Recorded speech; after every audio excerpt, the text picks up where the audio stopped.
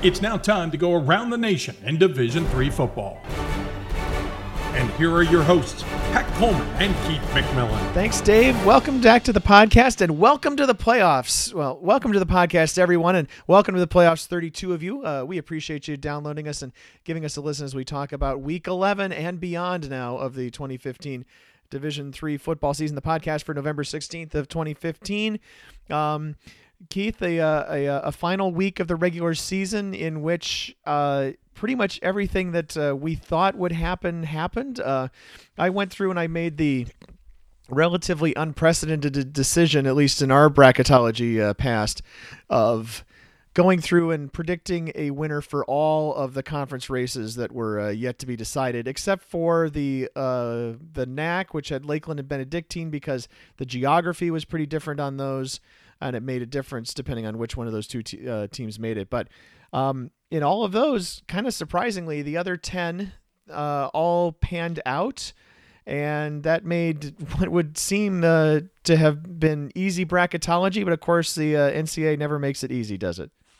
They sure don't. I mean, this was probably one of the, I don't know if easier situations is the right way to put it, because I don't think it's ever easy. I think there's a lot of work that goes into the selection committee process. But I think there were some things that ultimately could have been done to make this bracket a little bit more compelling and competitive. But at the same time, it's not a bad 32.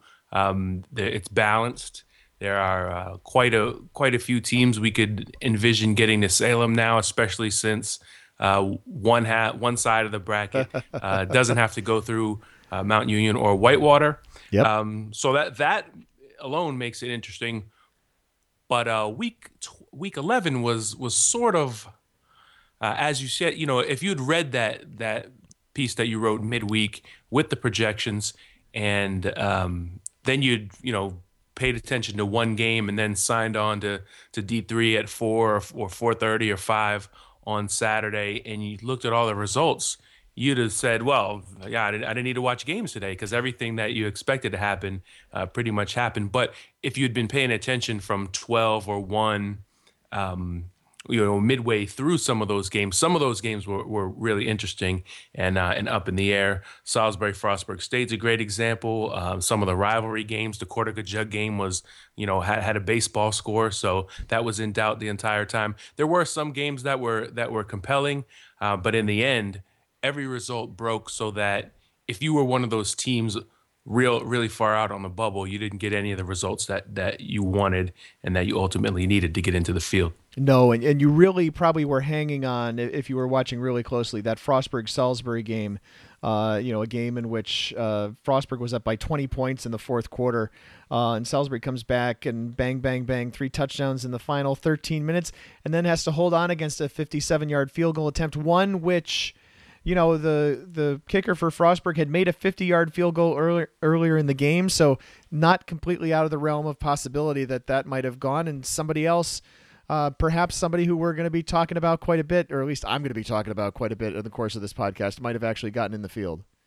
And that's the great thing about Week 11, is that you boil an entire season down to these moments, I guess, that have influence across the country, because if Salisbury doesn't get in, if they don't win that game, they're not the NJAC automatic qualifier, and then Wesley takes the automatic bid, which opens up a at-large spot for someone else.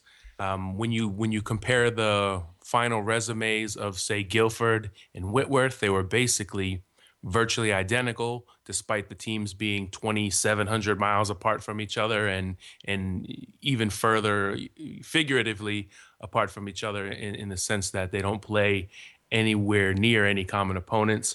There was Platteville, there was Ohio Northern. RPI was a 2-loss team that maybe had a shot, but there were 7 or 8 going into Saturday night when you sat down to do the bracketology show. There's 7 or 8 9-1 teams before you even got to those 8-2 teams. So there were 4 clear-cut at-large teams, and then I thought the last 2 were quite compelling, and that was part of the reason to listen to the bracketology show on Saturday night. I thought it was a pretty good bracketology show. We just obviously did not hit on all of the bracketing or the ology. We will talk quite a bit about playoff picks and our surprises and disappointments. Not like the surprises and disappointments that Ryan Tips will have in his column this week, where we go through bracket by bracket. But Keith and I have kind of co-opted something that Keith did in Around the Nation when he was the columnist, and we'll be talking through categories about what we thought the committee got right, what we thought they missed on, that sort of thing. Before we get to that, though, I wanted to just express, I guess, some gratitude, some gratefulness, which I think is pretty much the same as gratitude, if I remember my Latin roots correctly, for the NCAA going back to having a Division III voice on the selection show. So, as if you've been around for more than 5 years, you might remember that we used to have a selection show on one of the ESPN platforms. Sometimes it was on ESPN News, sometimes it was on ESPNU.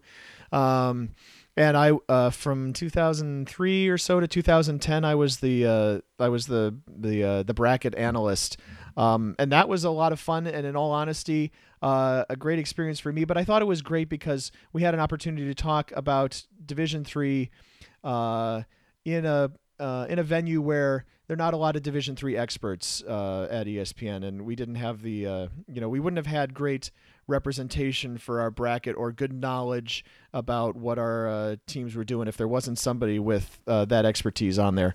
And I felt we kind of missed that over the last 4 years. Wouldn't have bothered me if it was somebody else, just somebody who had Division III football knowledge. Like, it didn't bother me that Dave McHugh was chosen to do the basketball one last year. He certainly knows basketball just as well as I do. But I was really happy to have that opportunity, and I just kind of wanted to say that before we got too far into this podcast. Well, as far as that goes, too, like there's a Greg Thomas who you have on the bracketology show and who started out, I guess, as someone who posted frequently on the message boards, and we sort of got to know him through Twitter. But is not, I guess, not somebody who considers bracketology his profession, let's say.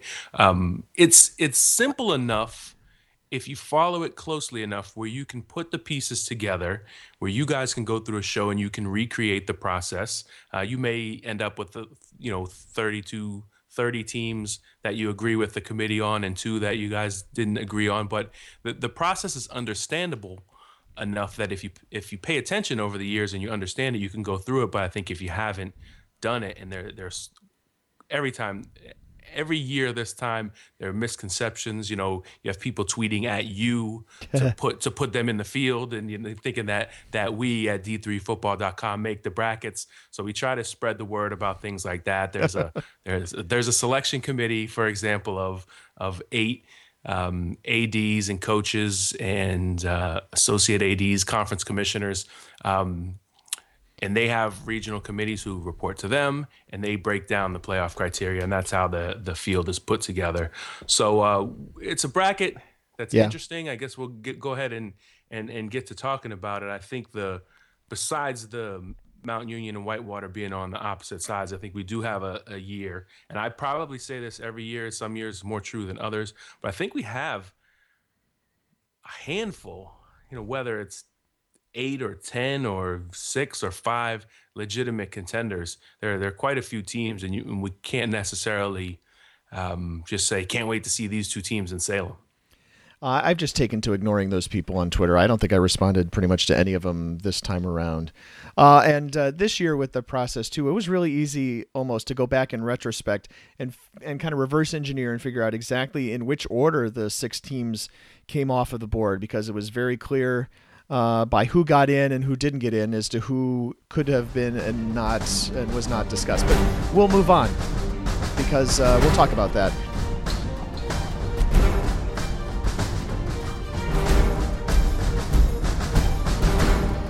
So let's go through our categories. First one, we'll give the committee some benefit. The committee nailed, and my item the committee nailed, I think, is keeping the Northwest and American Southwest conferences from having to face each other in the second round. I mean, sometimes it's small pleasures when dealing with a bracket like this, and we get accustomed to those areas of the country getting screwed pretty hard, to the point where we almost don't even talk about it. We just assume it's going to happen. Here, they only get, whatever slightly screwed would be, I guess. There's an extra layer of games, C, in between a possible Texas versus Linfield matchup, and we get to see Cortland or Salisbury make the long flight west, and the committee is taking the 25% or less chance that Hendricks and Mary Hardin Baylor face each other, which would save a flight. But I like that bracket, that part of the bracket. Other than the choice of one particular team that goes in it, but that's not a topic for this particular category. Well, my thing that the committee got right is it starts. We got to back it up a little bit because the very first inclination at first when the brackets come out 6 p.m. on Sunday or whatever time zone you're in when you get those. First the focus is always on who didn't get in, which matchups don't look good. Being on the selection committee is clearly a thankless job. So to that end, for whatever gripes we have, the committee did actually nail two really important things. One, the number one seeds were Mount Union and 3 powers from the West region, as they should have been. Yep. Now, maybe in the old days, Linfield, St. Thomas, and Wisconsin Oshkosh would have been all mashed into one bracket. And to that end, considering St. John's and Whitewater were also from the West, imagine if we'd just done brackets strictly split or divided by quadrants into West region. The West region would have been way too powerful. So they definitely got that right as far as picking the correct number one seeds. And to that end, considering the Johnnies, the Warhawks, Mary Hardin Baylor, and Wesley were all at-large Pool C teams, the committee did one really outstanding thing.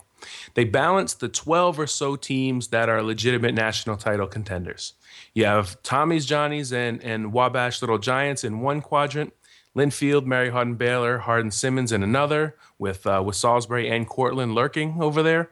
Mount Union, at least they have to go through Wesley and undefeated Johns Hopkins to get through their quadrant. And then you have Oshkosh, Wisconsin Whitewater, and Wheaton all in a fourth quadrant, and maybe Ohio Northern lurking in that one. I would have preferred they separate the MIAC and WIAC teams, and there was a very easy way to do it. Just flop the matchup that the Warhawks and Johnnies were given. Both would still be within 500 miles of St. Norbert and Dubuque, and both would still host in the first round. So I do think they missed that. I don't love the Northwest Conference or American Southwest rematches out of the gate, especially with Laverne in the field to potentially break that up since somebody has to fly when you have 5 island teams.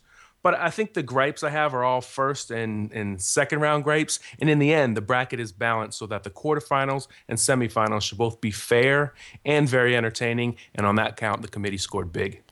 Yeah, forcing a possible rematch between St. John's and St. Thomas in the second round doesn't make any sense to me. And we did multiple mock brackets that suggested it was easy to do it otherwise, but this committee doesn't seem like it likes mock bracketing. So I'm sorry, we're going to keep doing mock bracketing. Let's see.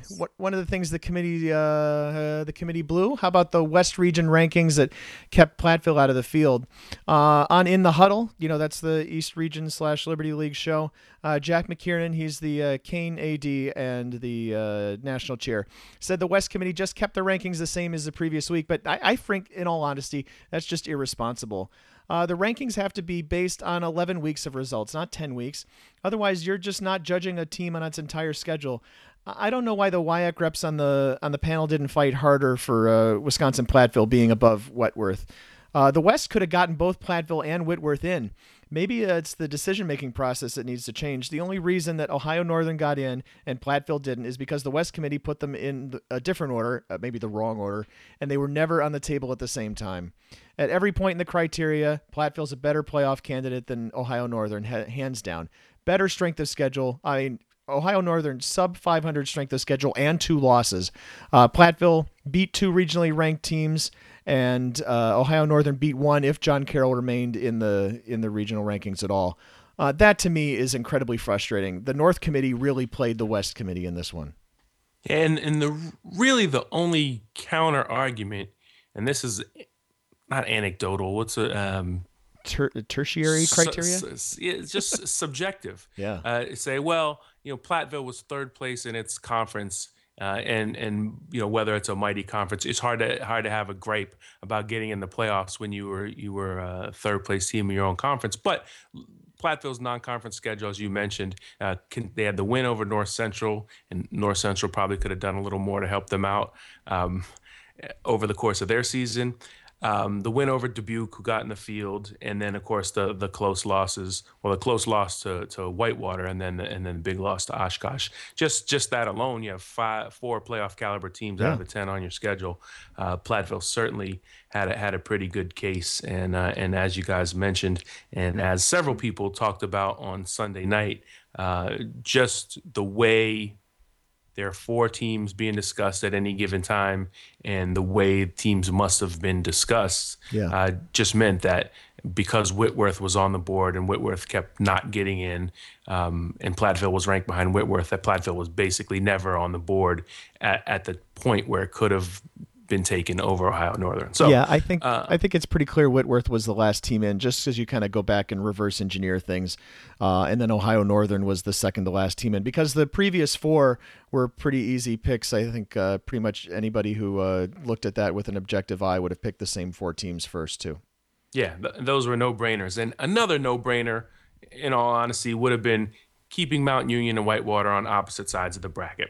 Look, the Purple Raiders were their usual 10-0 dominant regular season selves, and Whitewater, they were coming in as a 9-1 Pool C team. So the committee was under no obligation to put the teams that have met in 9 of the past 10 Stag Bowls on opposite sides. But they kind of were, and it isn't like it couldn't have been done, as I laid out in the previous discussion.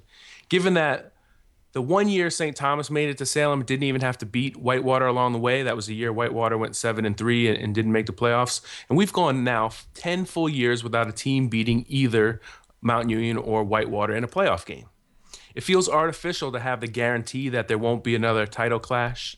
Now there's a counter argument to this too. Maybe it's time. Maybe fans out there are tired of the same matchup and they celebrate this fact. And maybe, in fact, it's probably kind of likely that the Purple Raiders and Warhawks meet in the semifinals, where a lot of the best playoff games have been in the past 3 or 4 seasons anyway, 70-21 notwithstanding. But it just doesn't seem right that the brackets are what's preventing from another Mount Union Whitewater Stag Bowl instead of a team beating one or both of them. Man, we could talk for 10 minutes just about this, right?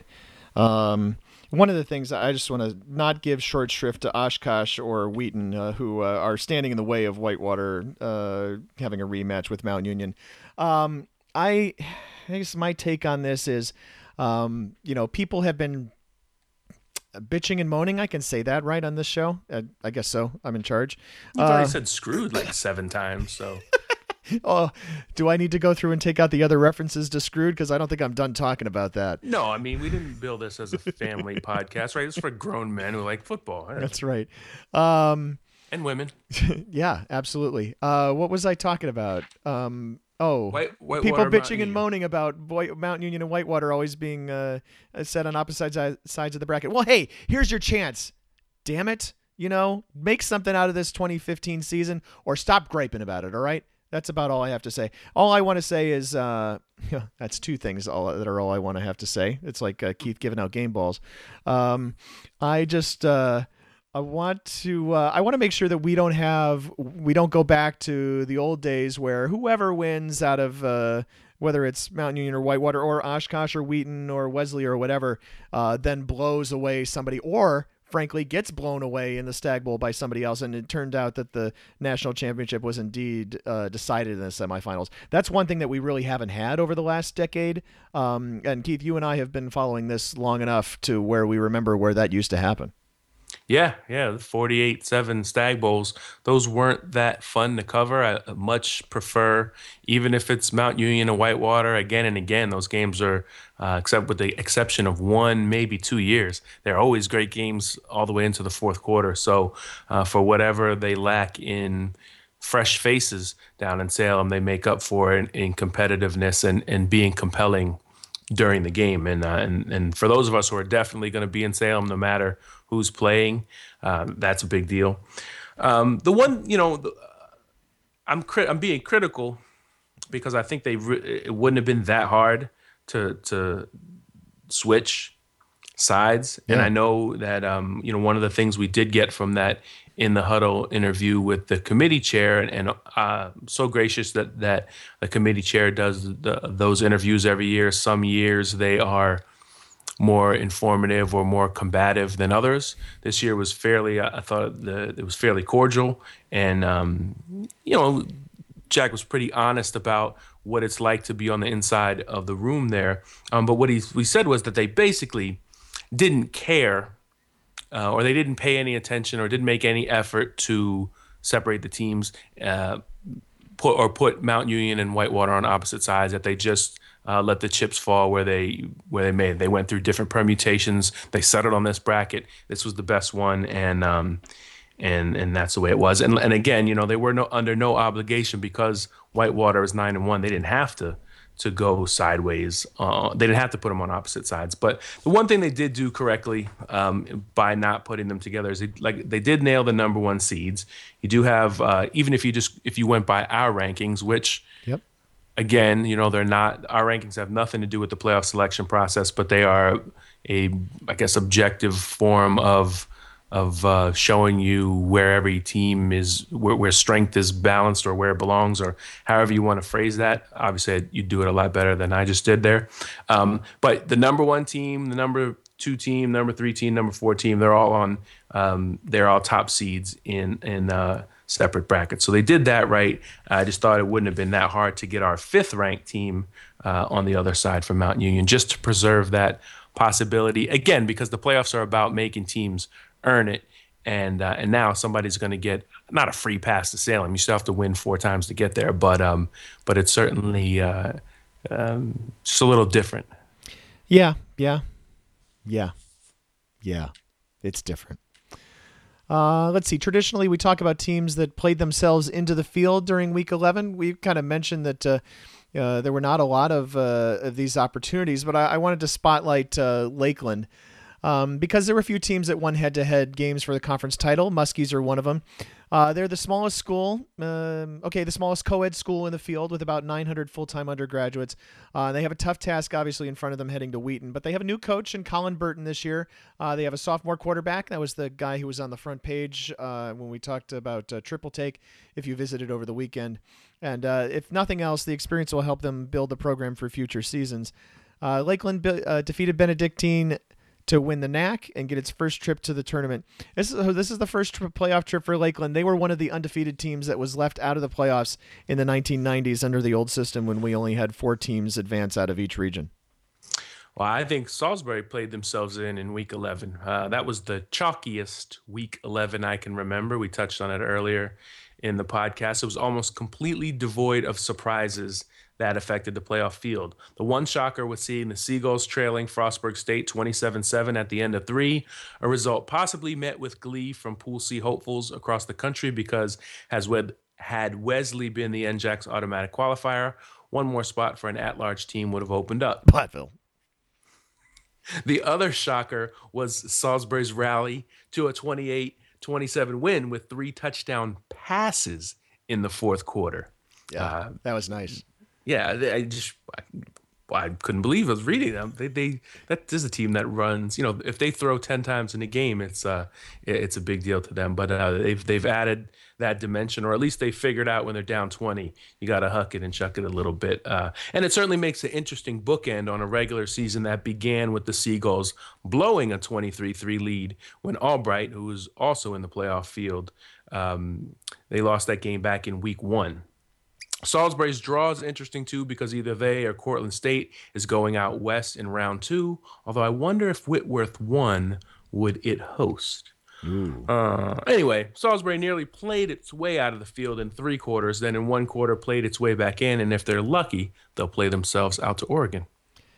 If we talk about teams that played themselves out during Week 11, I know you've got one you want to talk about. In all honesty, I'm not sure there's a second. Is there a second team? Is there anybody else for me to talk about other than Moravian, who's on your list? Yeah, and I don't know if Moravian truly played itself out, but at least it played itself off the table. They would have, they would have gotten discussed. They would have gotten on the table and been conversed about, I'm sure. Yeah, basically everyone on the bubble did what they had to do on Saturday, except for the Greyhounds, who finished 8-2 by losing to rival Muhlenberg, who also finished 8-2. It saved Moravian a day of angst, as they probably would have been left out the way Guilford was left. The Greyhounds instead get a MAC Centennial Bowl game at Delaware Valley, also 8-2, while the Mules get to host Stevenson. It's the first year the two Pennsylvania-focused conferences held their own consolation bowls, and with this many 8-2 teams, it's actually not a bad idea. Something like this in, say, the CCIW would have given Illinois Wesleyan some incentive to finish strong after Wheaton dashed their conference title and playoff hopes back in Week 10. The Titans, no doubt deflated, lost their finale to North Park. I think about the team who's like the polar opposite to that. I think about Wittenberg. Wittenberg was basically out of the running for the North Coast title months ago, practically, it seems. Once they played Wabash, once they played DePauw, lost to both of them, guaranteed finishing no better than 8-2. You didn't really know what Wittenberg would be like going down the stretch, but they finished it out. They finished 8-2. Maybe a bowl game between John Carroll and Wittenberg. That would be a game that I think I would pay some attention to. Something like Platteville. I may have mentioned that name before, against Illinois Wesleyan. I'd probably pay some attention to that, although I don't know how motivated Platteville would be after getting snubbed. Those are the sorts of things that, now that the mystique of the ECAC being the only team that could possibly create bowl games like this has been kind of shattered. Why not? Why can't we have bowl games for runners-up? They have them in Division II. We certainly know that they have them up in FBS, so why not have more of them here at the Division III level? I don't see what's hurt, and I think what's gained is an opportunity for some cool postseason games and for kids to play an 11th game. I mean, the opportunity is out there. It's available. It's legal. Why not take advantage of it? Aren't we all about participation and competition here in Division III? Pat, there also, I counted this up. There were 31 teams with that finished the season with 2 losses. Vast majority of them 8-2. 1, 2, 3, 4, 5, 6, 7. 7 of them got in the postseason by virtue of winning their conference. There was also 6-4 Norwich that got in. There were also 27 more. In addition to those 31 2-loss teams, there were 27 more 7-3 teams. The original reason I compiled those numbers was just to say that if you felt like, hey, we were 7-2, 8-2, why weren't we on the bubble too? Well, there's 50. What's the math there? 58. Teams that lost either 2 or 3 games. So obviously they can't all be on the bubble for a 32-team field when there were also 11 unbeaten teams and 17 one-loss teams. But when you have that many 50, if you have 58 2 and 3 loss teams, that actually would make quite a bit of interesting candidates for bowl matchups if more teams were to go the route that the Centennial and the MAC are going. Let's see. What's the most intriguing thing in this bracket you think people might have missed? One thing that I pulled out, my best note on this is something I said on the selection show, so I'll find something else. And I think I see one first-round matchup that was put together perhaps by the Storyline folks, because we have a great pairing between Western New England and Johns Hopkins. That's the mentor versus the master, as Western New England is coached by Keith Emery, who is Jim Margraff's former assistant at Johns Hopkins. And at 67-44 over the past decade plus, he's done pretty well for himself with the Golden Bears.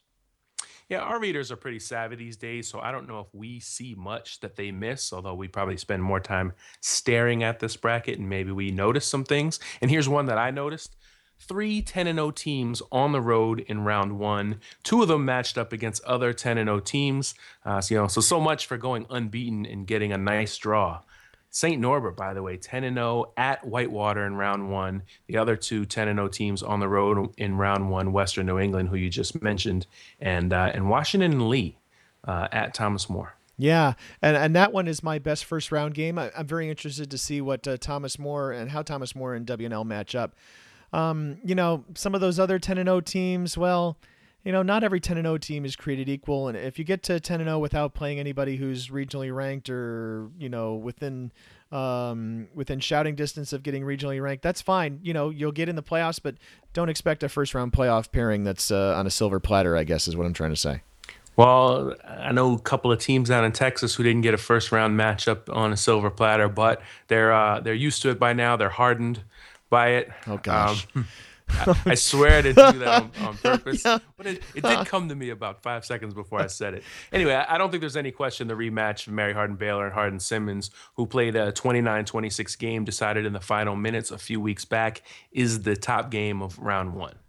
I also think the two-loss teams who switched conferences and faced some stiff competition all year long meet in round one in Salisbury, now of the NJAC, and Cortland State, now of the Empire 8. That's one worth watching in round one. I also think Framingham State, Washington Lee, and maybe even Albion at Wabash. Tough first round draws, going on the road to Wesley, Thomas More, Wabash, respectively. I wouldn't be surprised if they were more competitive than most observers would suspect. I think all those teams were probably, with a different matchup, would be a team that you'd expect to either win a playoff game or maybe pull off a surprise.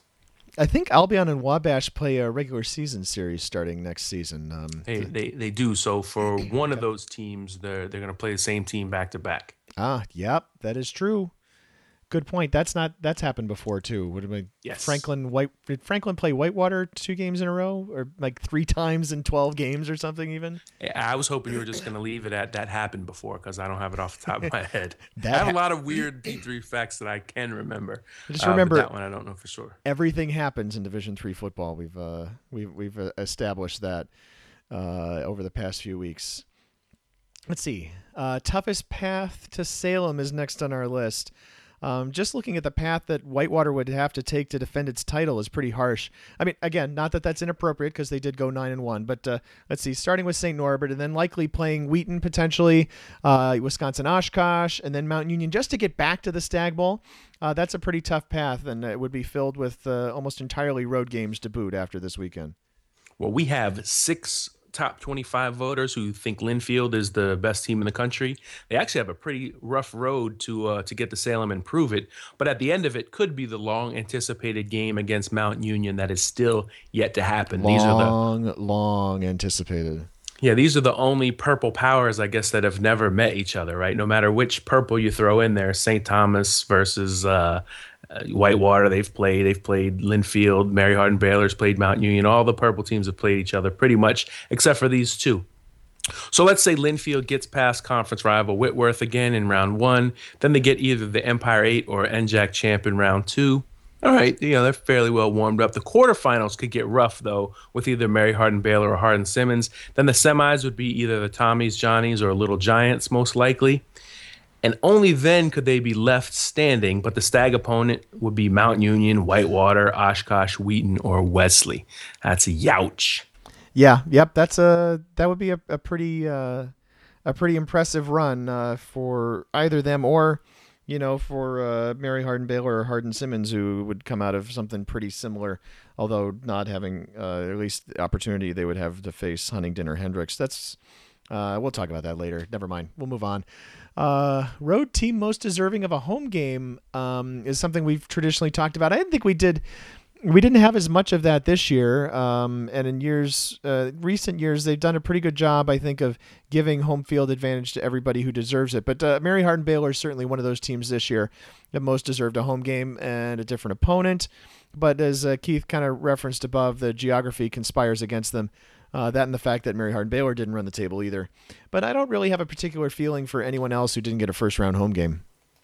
This bracket, this entire field was very much constructed with the intent to manage costs and beyond just the first round. You can almost look at this thing as 8 4-team pods, which explains, say, the 4 South teams being put together, why the Johnnies and Tommies might play again in round 2, why W&L and Thomas More both 10-0, and they face off for the right to play Wabash. They're all within 500 miles of Crawfordsville. For everything these brackets aren't, they are well constructed as cost considerations go, and even many of the flights that have to take place may be short ones. For example, in that southern 4 there, if Huntingdon and Hardin-Simmons have to fly, Hardin-Simmons, by the way, could almost literally drive in a straight line and end up at Huntingdon, but it's about 800 miles or 8 hours, something like that. It's much too far. So I guess I lost my train of thought. But to answer the question or the fill in the category, road team most deserving of a home game, I think W&L, conference champion, going on the road to play another 10-0 team from a conference of similar strength, didn't get the best draw. I mean, you talk about cost containment in later rounds. I actually think this bracket is pretty interesting in terms of providing for some interregional matchup. You remember, of course, we had Salisbury go to Wisconsin Whitewater, and we had Hobart go to St. Thomas in a year where they felt like they were going to spend a little more money, and then the purse strings got pulled back. But now this year we've got. At the other end of the St. Thomas, St. John's, Dubuque, Laverne bracket, we've got Thomas More, W&L, Albion, and Wabash. None of those teams can drive to St. Thomas or to St. John's, and I don't think any of them. I know Wabash can drive to Dubuque because that was a first-round matchup I had put in at some point. And then also, right, of course, Salisbury going all the way across to the West Coast, where they could have contained costs even more by the screwing, which was previously mentioned.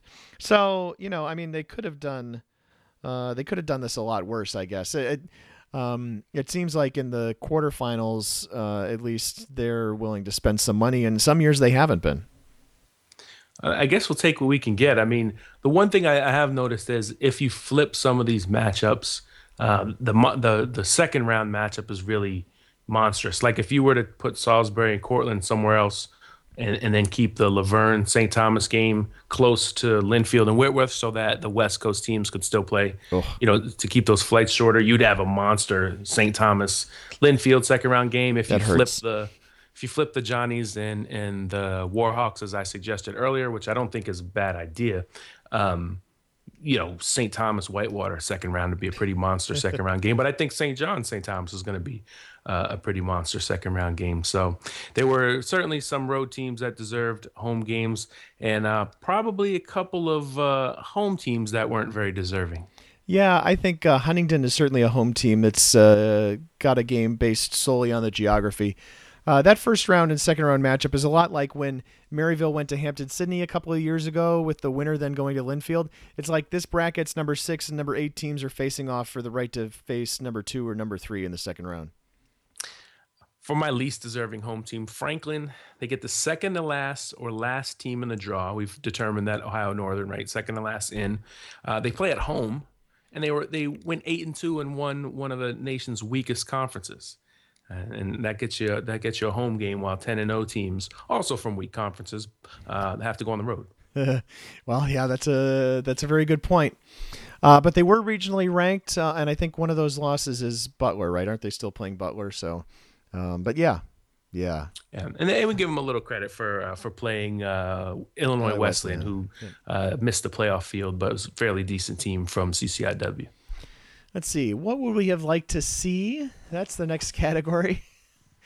I'm already well on the record on this all over the darn place. How about, I'll put it this way. I would have liked to see some consistency and have the West Region Committee rank teams in the same way the North did. Well, the one thing that's... I know I'm beating this horse pretty hard, but... I don't want to get off on a long tangent, but... The committees change every, you have 2 years on and you rotate off, or I think Dewey Nats has been on longer than 2 years, but so you serve 2 or 4 years, but it's never the same 8 people, and below that on the regional committees, those seats turn over as well. So there is some, and Jack mentioned this in the huddle interview. There is some human element. Excuse me, to all of it. Yeah. But it is weird that the human element between regions, the things should be a little more consistent, because it's weird when it comes down to a final playoff spot decided by the way teams were ordered in one region doing it a little differently than the other. The job of the national committee is to fix those inconsistencies in all honesty. But enough. I know, I get it. I've beaten this horse a lot. What would you have liked to see in this bracket? A little more creativity. As I've laid out, this is not all bad. I think it's well balanced when it comes to the power teams. If this were a 8-team, essentially an 8 or 12 team tournament, you have the right teams balanced as well as possible. I mean, even down to the number one team having kind of the weakest other two challengers in Wesley and Johns Hopkins. But I think they could have been a little more creative. I guess I get it by now with the American Southwest and NWC, but I feel like rematches could have been avoided, and there are really a lot of them. There in the MIAC in round 2, even Dubuque and St. John's played earlier in the season, and I know they're not obligated to not make non-conference rematches, but they could have put Whitewater opposite Mount Union while the seeds more or less held. They could have been a little more creative, I think, with some of the matchups. I am so good at lightning rounds! Yeah, for all the consternation about Guilford and the others who were left on the bubble, Wartburg 9-1, they took it pretty well. Being not considered, I think they took it pretty well from what I could see. Yeah, and maybe they just made peace with it a long time ago. Losing to Dubuque was a 45-13, it's week 7, something like that. But that's a 9-1 team, and a lot of these teams that were 9-1 and not used to being 9-1 were kind of making a big stink, and Wartburg was probably pretty disappointed about not going 10-0 again. I was just happy to see that the top 25 voters finally got the order on that correctly. I mean, Dubuque beat Wartburg weeks and weeks and weeks ago, and finally they flipped the order in the rankings. Yeah, for a couple of weeks I didn't have to deal with that at all because I just wasn't voting for either of them. Yeah, but there was that one week where like everybody below 17 lost, and then I had to really put Dubuque in, and then Wartburg's fortunes are tied to them, and then there was Bethel and all these other teams that were tied to Wartburg. So I think it's interesting while we're talking about rankings that there's 6 teams from our top 25 that didn't make the playoff field, but it's actually not unprecedented. The 6 teams that we ranked in our Week 11 top 25: number 14 Platteville, number 15 North Central, number 17 Texas Lutheran, 19 Wartburg, 23 John Carroll, 24 Guilford. We talked about pretty much all of them during the podcast at one point or another, and the reasons they're not in. If you go back 2 years, 2013, we had 8 ranked teams that didn't get in the field, starting with number 11 Wisconsin Oshkosh. Yeah, that's well, we talked to that's not the that Oshkosh team. Which one was that? Now the years are going together. Is that an 8-2 Oshkosh team? So 2012 was an 8-wear, right? That was the year they went to the semis. They lost to St. Thomas.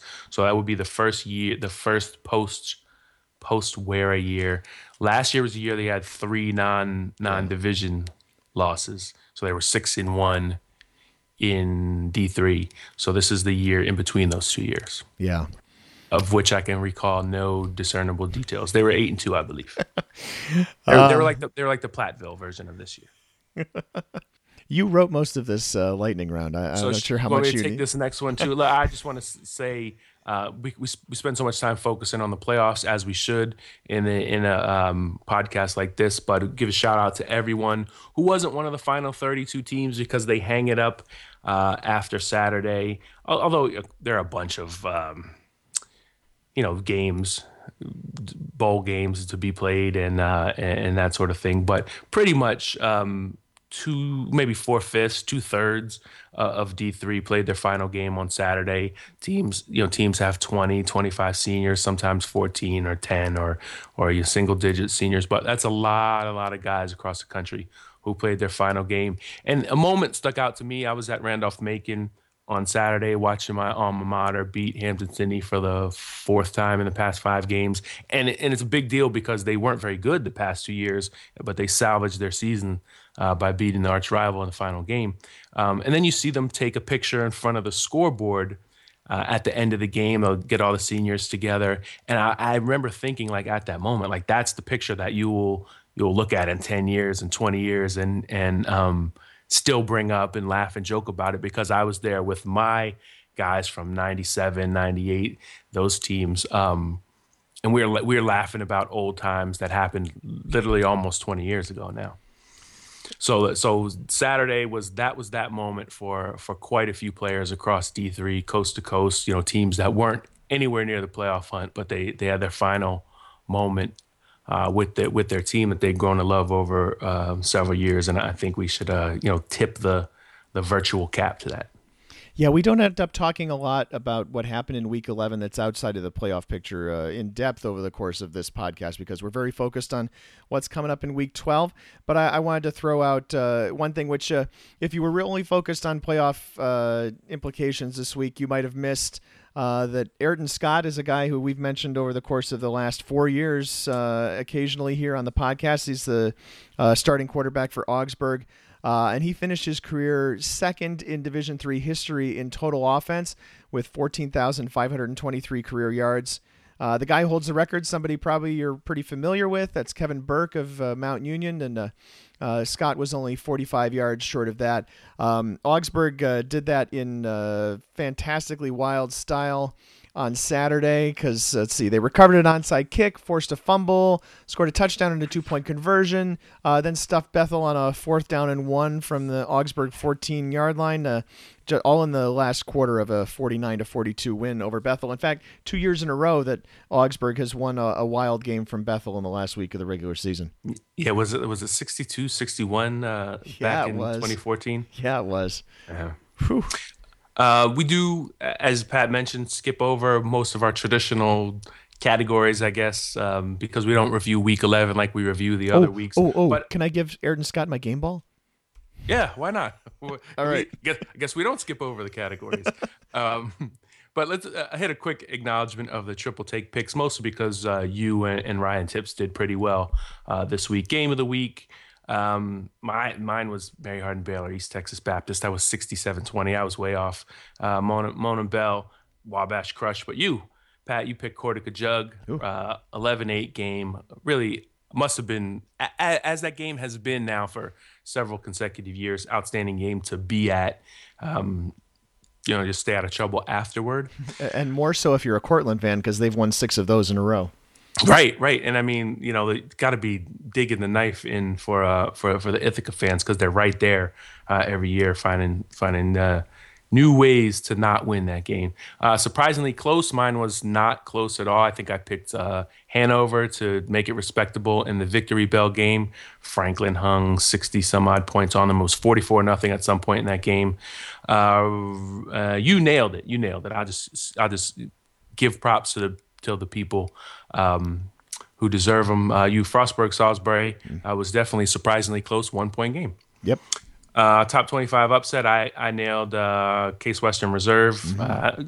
There's a handful of teams every year. Once you lose that game where your playoff spot, your conference title hopes go out the window, it's very hard to go back and motivate yourself to play just for the joy of playing. It's easy for me to sit here and say that, but as a player, you put so much focus on that one big game, you don't win it, and it's very hard to play that final game. I think we saw that a couple places. I would bet Illinois Wesleyan their loss to North Park had something to do with that as well. And you picked Carnegie Mellon, and that's a team that was coming in really hot too.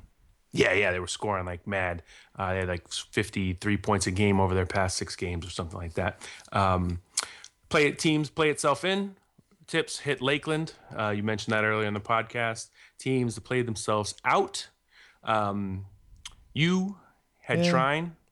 I also made an MIAA pick, although it was Olivet, and I think even the logic of the pick was that they basically, by beating Alma, they hurt their chances because that puts Albion in the field, but they had to win because otherwise at 9-1 they had no at-large chance, so they kind of were screwed either way. And East Texas Baptist was Tip's pick, so he got that one too. And then I think we said which rival will dance off into the off season. And the intent there was kind of the games that didn't have playoff implications. I picked RPI to beat Union. I went way out on a limb there as Union finished 0-10 this season. Tough season for Union. Yeah, and you picked Amherst, and I guess you didn't go much further out on a limb, but that was a pretty good game, 17-7. That was surprisingly close. Yeah, Amherst beat Williams. So that was the quick triple take review, and it was basically also kind of our what else happened in Week 11 review. There were those rivalry games we mentioned. The 3 of them were pretty defensive final scores.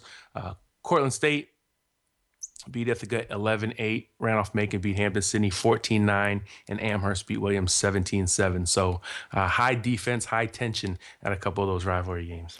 I was looking at the box score and some of the descriptions of the Hampton-Sydney Randolph-Macon game, and I saw that nobody scored in the final 44 minutes and 47 seconds or something like that, and I thought, damn, Keith got the game game of his lifetime, man. Defensive battle, and Randolph-Macon beat its arch rival. Yeah, it's funny because I actually didn't see any of the points scored in that game. I heard some of them. Sometimes you're paying attention to different things, talking to friends. But tailgating? I watched. I'm still the worst tailgater because I always watch the games. But we actually, Carvet found us a spot along the fence for the second half. Watched the whole game. I think 4 of my friends are high school coaches now, and it was great to watch the fourth quarter of a defensive battle with high school coaches because they're all, you got to punt it here. 4th and 1, no way, you go for it. And Hampton-Sydney went a couple times. They got stopped. There were some great defensive plays where, with a coach, the guys who coach now, they saw, the zone sweeps coming right here, and then it would happen. So that was pretty cool. Coming up next week, of course, Keith mentioned the MAC Centennial Bowl series. We also have those ECAC Bowls. They're not going to be selected until Monday, although sometimes some of that stuff is already leaked out on Sunday. Those are the games that are all being played in Central Connecticut State. So whatever, have fun with that. Let's see. We mentioned North Park beating Illinois Wesleyan as a surprise out of Week 11.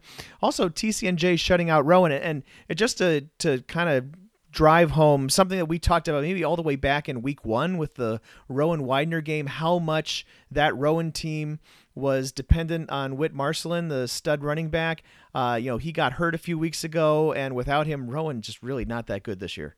Yeah, they were right in the title hunt for a while there, and they didn't end up that way.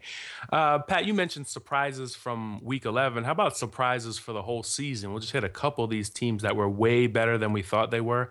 I'm glad I don't have the kickoff predictions in front of me because I don't think we had Becker very high. They finished 7-3. WPI 7-win season. DePaul back to relevance. Tufts finished 6-2. North Park, we mentioned, the big upset at the end of that season. Puget Sound used to be the doormat in the Northwest Conference. They finished 6-3. I think we picked that one, if I remember correctly. Yes, yeah, we did see it coming, but I think maybe because I just been doing this long enough where I can't get my mind around Puget Sound being a winning program. Although I did stop by when I was out there once in Tacoma. They have a really nice field, so you sometimes, you make that connection, like facilities, good location, maybe eventually they'll get it together. Hamlin is also in a pretty cool location, right in the middle of Minneapolis. St. Paul, but yeah. St. Paul, you're the Minnesota guy. It's all the same to me. They are different cities. I know. 4-6 might not be that impressive, but 4 wins for a team that's traditionally been not very good in the mighty MIAC. That's a big deal. St. John Fisher, how about them rallying from that 48-0 loss way back in Week 1, or at least in their opener against Thomas More? We were stunned. They rallied to finish 7-3, almost pushed their way into the playoffs as the Empire 8 representative. Beat Alfred in the final game. Trinity, Texas, they won 8 games, although 4 of them came against Southwestern and Austin. They played each of those teams twice and swept them, so they went 4-0 against those 2. Westminster, Pennsylvania, probably one of those teams that we just never talk about because they're always right in the middle of mediocre. They won 8 games this season, and it wouldn't be a Keith. We picked Westminster to go 7-3. By the way, I remember that prediction coming in, going, "Why? What? How? What? We're when someone goes to and predicts a team to finish 5 wins or so better than the previous season, it's always kind of something that raises eyebrows. But that was one that was correct." Oh yeah, and that's why you get kickoff. You let the experts deal with all the coaches in their area, and sometimes they're on to things. And we picked WNL, and I think we saw that one too, and we were like, is that the right pick? And they end up finishing 10-0. So Westminster won 8 games, and it wouldn't be a podcast if we didn't mention Finlandia. 3 wins in their inaugural season. Actually, a pretty big deal. Well, Keith, I'm glad you brought that up because knowing how much we love or how much I love to talk about Finlandia on this podcast. Adam Turr talked to their coach, Tim Driscoll, after the Lions game versus the Lions of Mount St. Joseph. Full season now, how different is a game now than it was 11 weeks ago? The game, this game, comparing that to the Alma game that we played is, it's night and day because we kind of knew what to expect, and we still let a few things slip and gave up the long, gave up some big plays and gave up the long punt return and everything, and that's what a veteran team doesn't do, and we just need to use the experience that we've gained. Now, I talked to the guys before the game. Hey, you're not a freshman team anymore. You're not a young team. We've played 9 games before this one, and it's easier going into it. They know what to expect. They know going in the locker room. They know how to make adjustments. Come back in the third quarter, and we've taken a huge step as a football program. And it's nice to be able to get a few games where we're more competitive and we got a few wins, and we just need to be able to take on veteran programs now and compete at that level. And as you get ready now for your first off season after playing a season, what's the direction? What's the emphasis going into this off season now that they've had that experience of 10 games? Well, we really just we want to develop the core of this team. We want to find a core of leaders that can bring us into the off season and make sure guys are doing the right things out the field and getting things done in the classroom. Now in the off season, but this year in the weight room is going to be huge for those guys. I mean, we're going to grow so much and get much stronger and get faster and have returners coming for next year. That's going to be outstanding. Those were the surprises. You kind of mentioned at least one of the disappointments, I think, or at least we referenced it, or maybe I've just read it so many times that MIT, they went from going 10-0 and going to the playoffs to going 2-8. Obviously, a testament to a fantastic 2014 senior class. Widener. Is Widener maybe one of those teams that just kind of didn't show up as motivated in Week 11, kind of like Illinois Wesleyan did? It sounded like Delaware Valley just kind of had their way with them, and Widener finished 6-4. Bethel, we talked about their loss to Augsburg. They finished 5-5. I know that they had a quarterback get injured. That doesn't help matters, but that's a long way from the playoff team that they had been in the past. And Chapman go from 8-1 or 9-0 last year. They were 4-5 this year. Yeah, big fall off. I think maybe the biggest surprise in that group. Maybe Chapman. I think I don't know if I saw Bethel being 5-5, but certainly. I don't think I saw anybody see MIT being 2-8. I mean, that's not. I mean, it's it's a conference in which you ought to be able to be competitive with more than a couple of teams. That's true. Coming up this week, we have all sorts of things. Let's see. Play of the Week. We are still doing Play of the Week, so please send your nominations by 5 p.m. Eastern Time on Monday, although, usually we get them by 5 p.m. Central Time, and that's perfectly acceptable most weeks, and it will be this week as well. Let's see. I mentioned briefly earlier, Ryan Tipps, Around the Nation columnist, will be corralling our annual Surprises and Disappointments column, where we break down the tournament field and give you our potential Cinderella teams. And then we'll have team capsules, our capsules of all 32 playoff teams as well. We'll have a final round of Around the Region this week. SIDs, you're going to get an email from me today. But remember, all region nominations are open. As long as your all-conference team has been named, you can go ahead and nominate anybody from your first or second team. But Keith, man, it's a busy week. I felt like at the end of last week, I was beginning to work ahead on stuff. We had some playoff capsules written, and now all of a sudden it comes and bam, it's like this big, someone's dumped a pile of TPS reports on my desk that we have to work through now. No, we need 32 volunteers. We do. 32 volunteers. Someone tried to crowdsource team capsules for basketball because there's 58 plus, 62 plus 64, so 126 basketball teams that make the playoffs, and not possible for us to do capsules in 4 days for that. Someone tried to crowdsource those. We could just crowdsource a handful of volunteers to help out. That's kind of basically what I do anyway, though. I just reach out to people who I know follow those teams and try to get some of the inside scoop on that for people. And that's why those are so valuable to read, because I could tell you, I don't know, some facts about Western New England, but I don't know how you know when they're playing well and how you know they're off to a bad start. And then those capsules, that's one of my favorite categories in those. Yeah, we're adding one little line item to it this year. I wanted to give a little context to team statistics and teams' records. So right underneath the area where we're talking about rushing and receiving yards, rushing and passing yards, we're adding strength of schedule. So you're adding, at least it's a number that's already compiled. Right, exactly. I'm not asking somebody to create or finagle something. I'm just going to go copy and paste into 32 files. That's not time consuming at all. Well, for you. So that, folks, as we pass the 1 hour mark, that was the Around the Nation podcast, number 142 for the week of November 16th, 2015. Thanks for listening. And again, keep an eye on the rest of our coverage throughout the week. Also, the bracket challenge, go to d3challenge.com. I believe it's d3challenge.com. Our friends over at D3 Photo kind of spun off a whole new website for that, d3challenge.com, and test your bracket knowledge against the rest of the Division III nation.